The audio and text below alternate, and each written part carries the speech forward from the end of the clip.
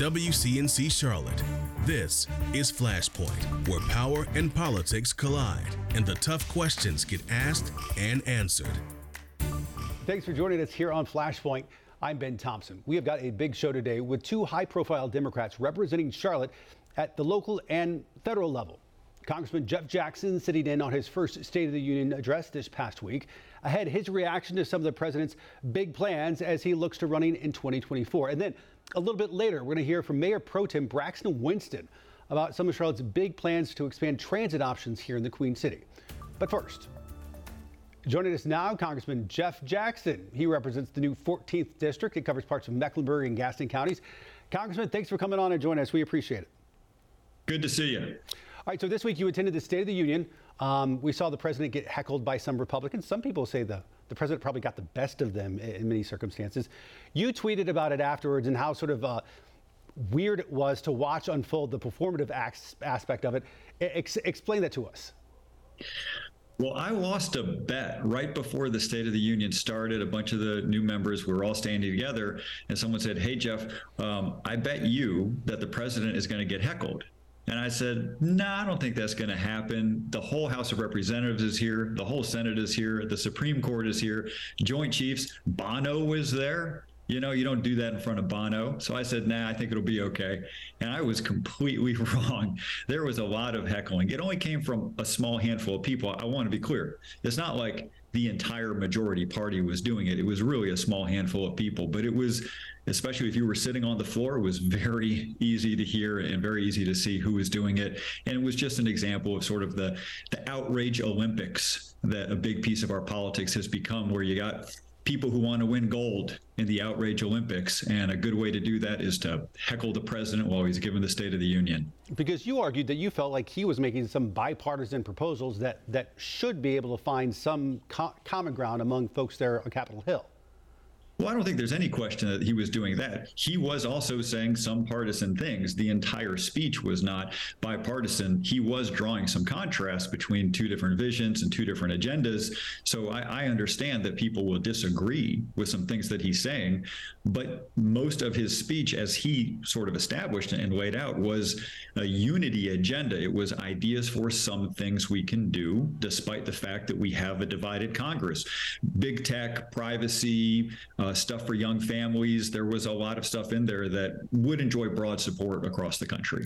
Given the reaction you saw among some Republican members there, how confident are you that you're going to be able to have a productive session of Congress over the next 2 years and get some meaningful things done? I'm reasonably confident that we can exceed expectations just because of how low expectations are right now. But look, if you're Speaker McCarthy, you have a major incentive to get some things done because he's got a majority. He wants to grow that majority. And the way he does that isn't by tanking the economy over a debt ceiling fight, right? It's by going back to the American people and saying, here are the things we were able to accomplish. So I feel like I'm entering a Congress that could go one of two ways. We could drive this thing straight into the ditch, or we could find some things to work together on. There is a long list of things that has broad support across the country. There's no shortage of issues on which we have common ground. A big piece of this is going to be, how much freedom does McCarthy have to work with Democrats on anything? Right now, it feels pretty small, but it may grow over time. Let's talk Chinese spy balloon. It sort of dominated headlines over the last week.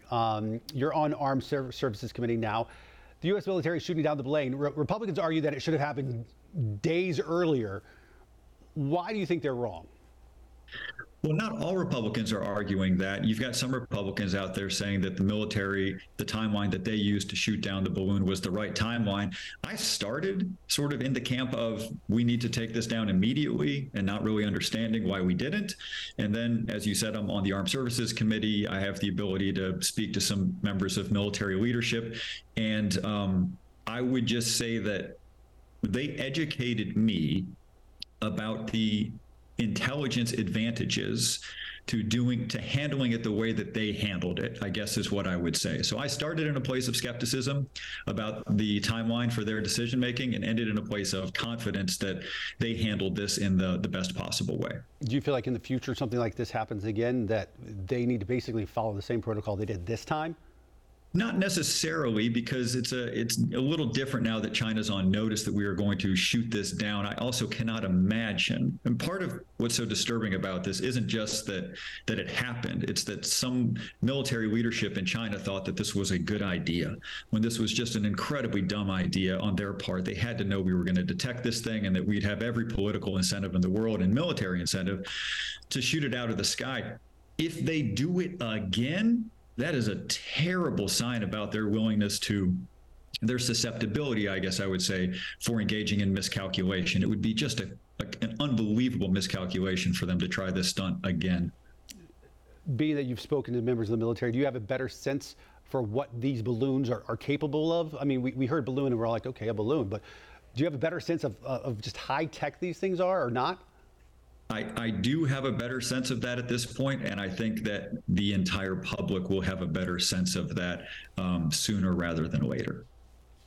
We mentioned that you were representing the 14th District, created by the population growth here in North Carolina, but it's created by the state Supreme Court, an order that they did. What happens to your seat going down the road in the next session? I imagine it gets redrawn. The state Supreme Court just shifted parties, so now it's the majority of the state Supreme Court is the same as the majority party in the state legislature. The state legislature gets to redraw the map, and so now they're probably thinking to themselves they have less of a judicial problem and more of a blank check to sort of draw the map to their heart's content. And I imagine they'll try some version of that. There may be a federal judicial backstop, but we have yet to see. You mentioned in your newsletter about meeting an infamous member of Congress. Those are my word, infamous. You don't give a name, but you walk away saying like you were really impressed by this person, even though the person's reputation completely goes against what you experienced yourself. Yeah, look, I can't condone someone who has invented a persona. That's not an ethical way to conduct yourself as an elected official. This person clearly did that, and it was obvious from speaking with them. And they were even, they even said things to that effect in the conversation. It opened my eyes to the extent to which there are those deliberate constructions of personas in order for some type of political consumption or some type of media consumption. And I sort of realized I need to set my assumptions aside about everybody, because while they may have personas, they also are individual people. And sometimes you can work with an individual person when you look at the persona and think, I could never work with that. There are still individual people beneath that persona with which you will have some common ground on some policy issues. Assuming you're not going to name the person. It wasn't Santos. That's all I'll tell you. Although you did see him as well, I saw. Let me put you on the spot. Do you think President Biden should run again? Yes, he won the last time. He's our best bet of winning the next time. And final question, your biggest surprise 1 month being into Congress? How many good people are there who I didn't even know existed? When I started running, I wrote down a list of names of everyone who I just knew existed in the House. It was fewer than 30 people. So I didn't know 90% of the people there. I've met a ton of people there on both sides of the aisle who are real experts in what they do and what they care about. And that I wish more Americans could see that. There are people you don't even know exist up there who are doing good work. Made a name for himself as up in Raleigh as a state lawmaker there, now doing the same or something similar at least up in our nation's capital. Congressman Jeff Jackson. Congressman, thank you for coming on. We appreciate it. Good to see you. All right, take care. More Flashpoint after this.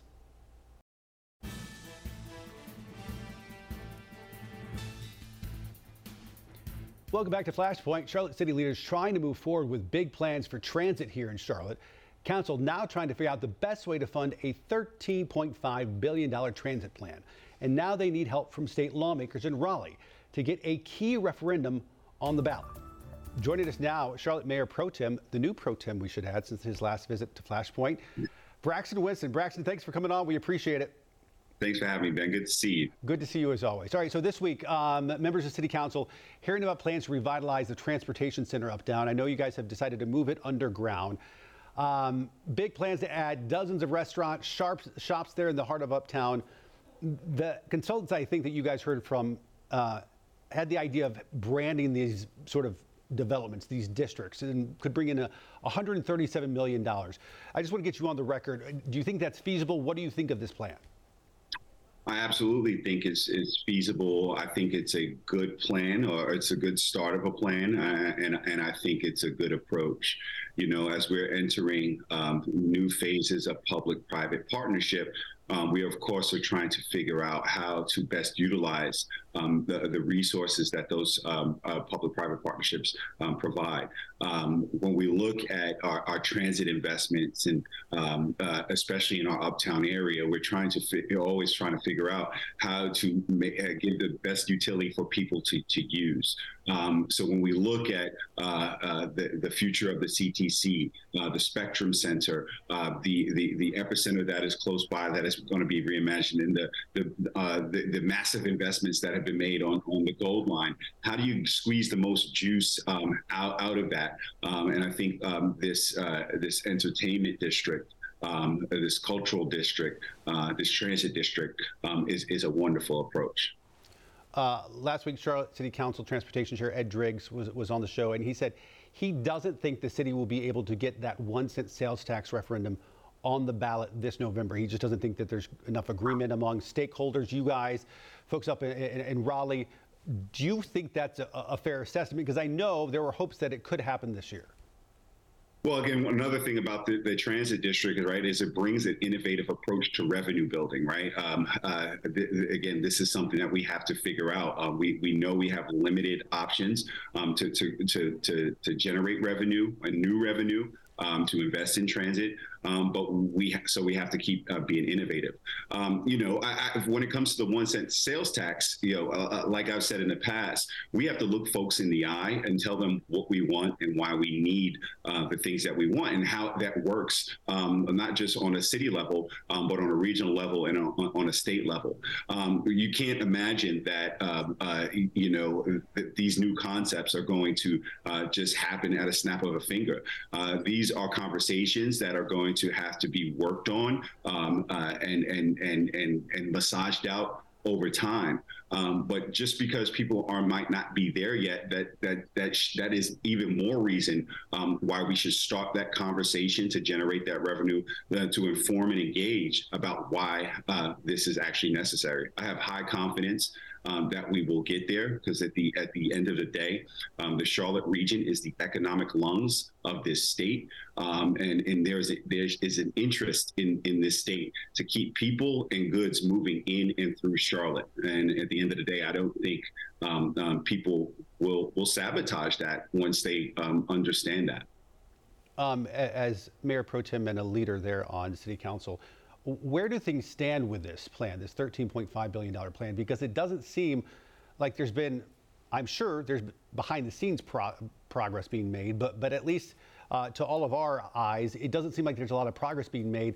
We had Tim Moore on the show back a month or so ago. He's recently expressed sort of skepticism about the plan, as you know. So where do things stand as far as getting the stakeholders in this thing engaged and actually making some progress? Well, we have work to do. Like you said, there are a ton of there's a ton of work to do, whether it be behind the scenes or in public forums. I was just meeting with the mayor and commissioner up on Cornelius this week, and we were talking about the needs and level setting of how our infrastructures don't right now and need to work together in the future. So, you know, at the end of the day, nobody can deny that we need better sidewalks. We need more transportation options in more places, whether that be bus, whether that be rail, whether that be walking, whether that be biking. You know, the current status is not okay.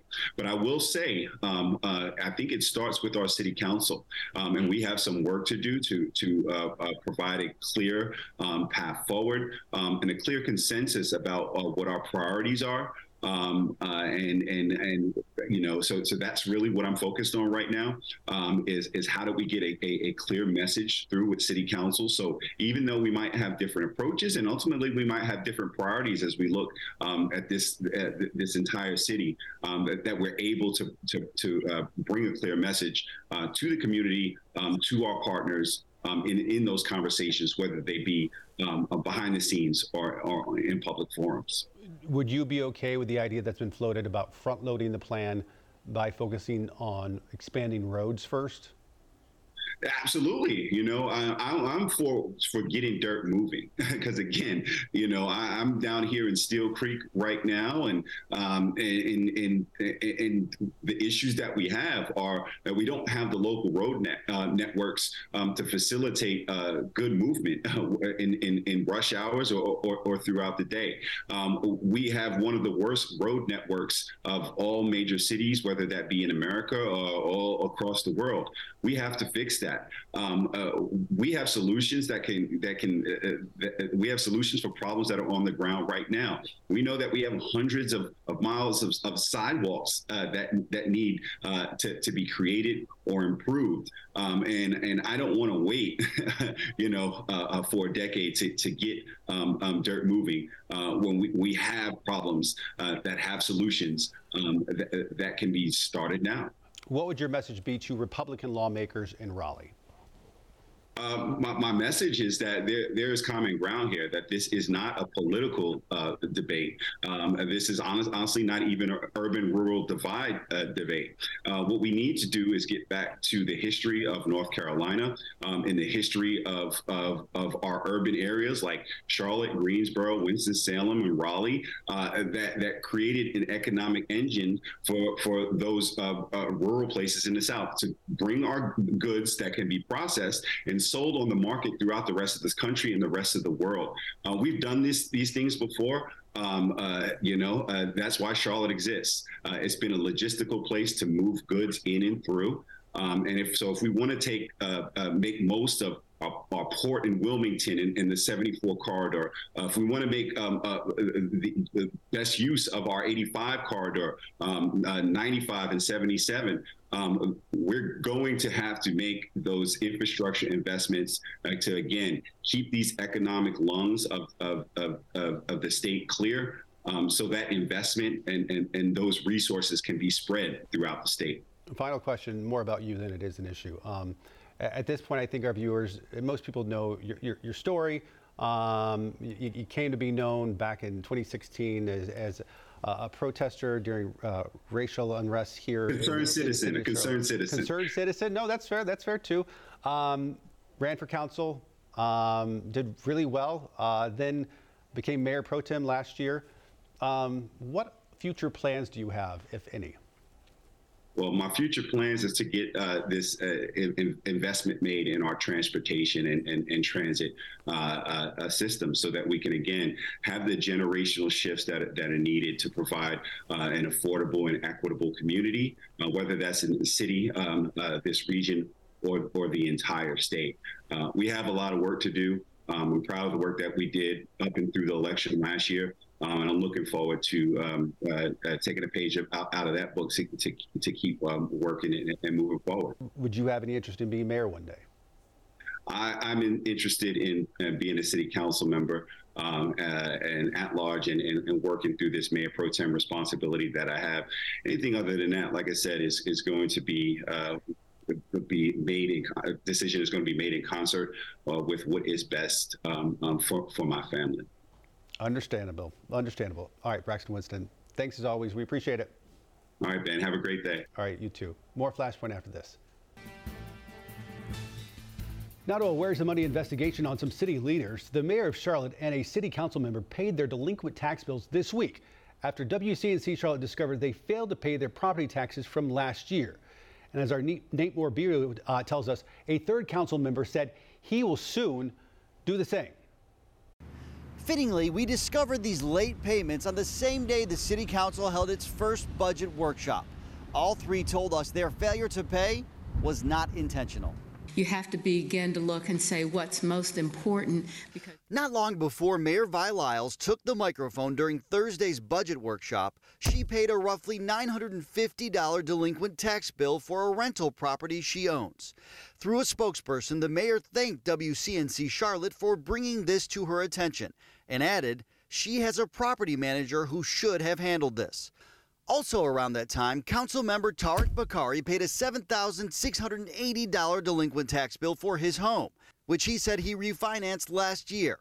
After WCNC Charlotte reached out, Bakari said he confirmed with his lender the automatic escrow wasn't properly set up during the refinancing process, telling us that's being set up now. He added, "Thanks for the heads up. The county says this refi situation happens all the time." Councilmember James Mitchell also blamed an oversight for a delinquent tax bill for one of his cars. He owes $150, according to tax records, and told us, "I'll make sure I take care of it next week." And here's how it works. If you make your payments before January 5th, you don't have to pay interest. In each of these cases, they all had to pay extra money. Nate Morabito, WCNC Charlotte. More Flashpoint coming up after this.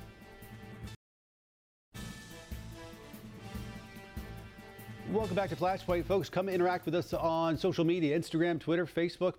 If there's something you want us to cover, talk about here on Flashpoint, let us know.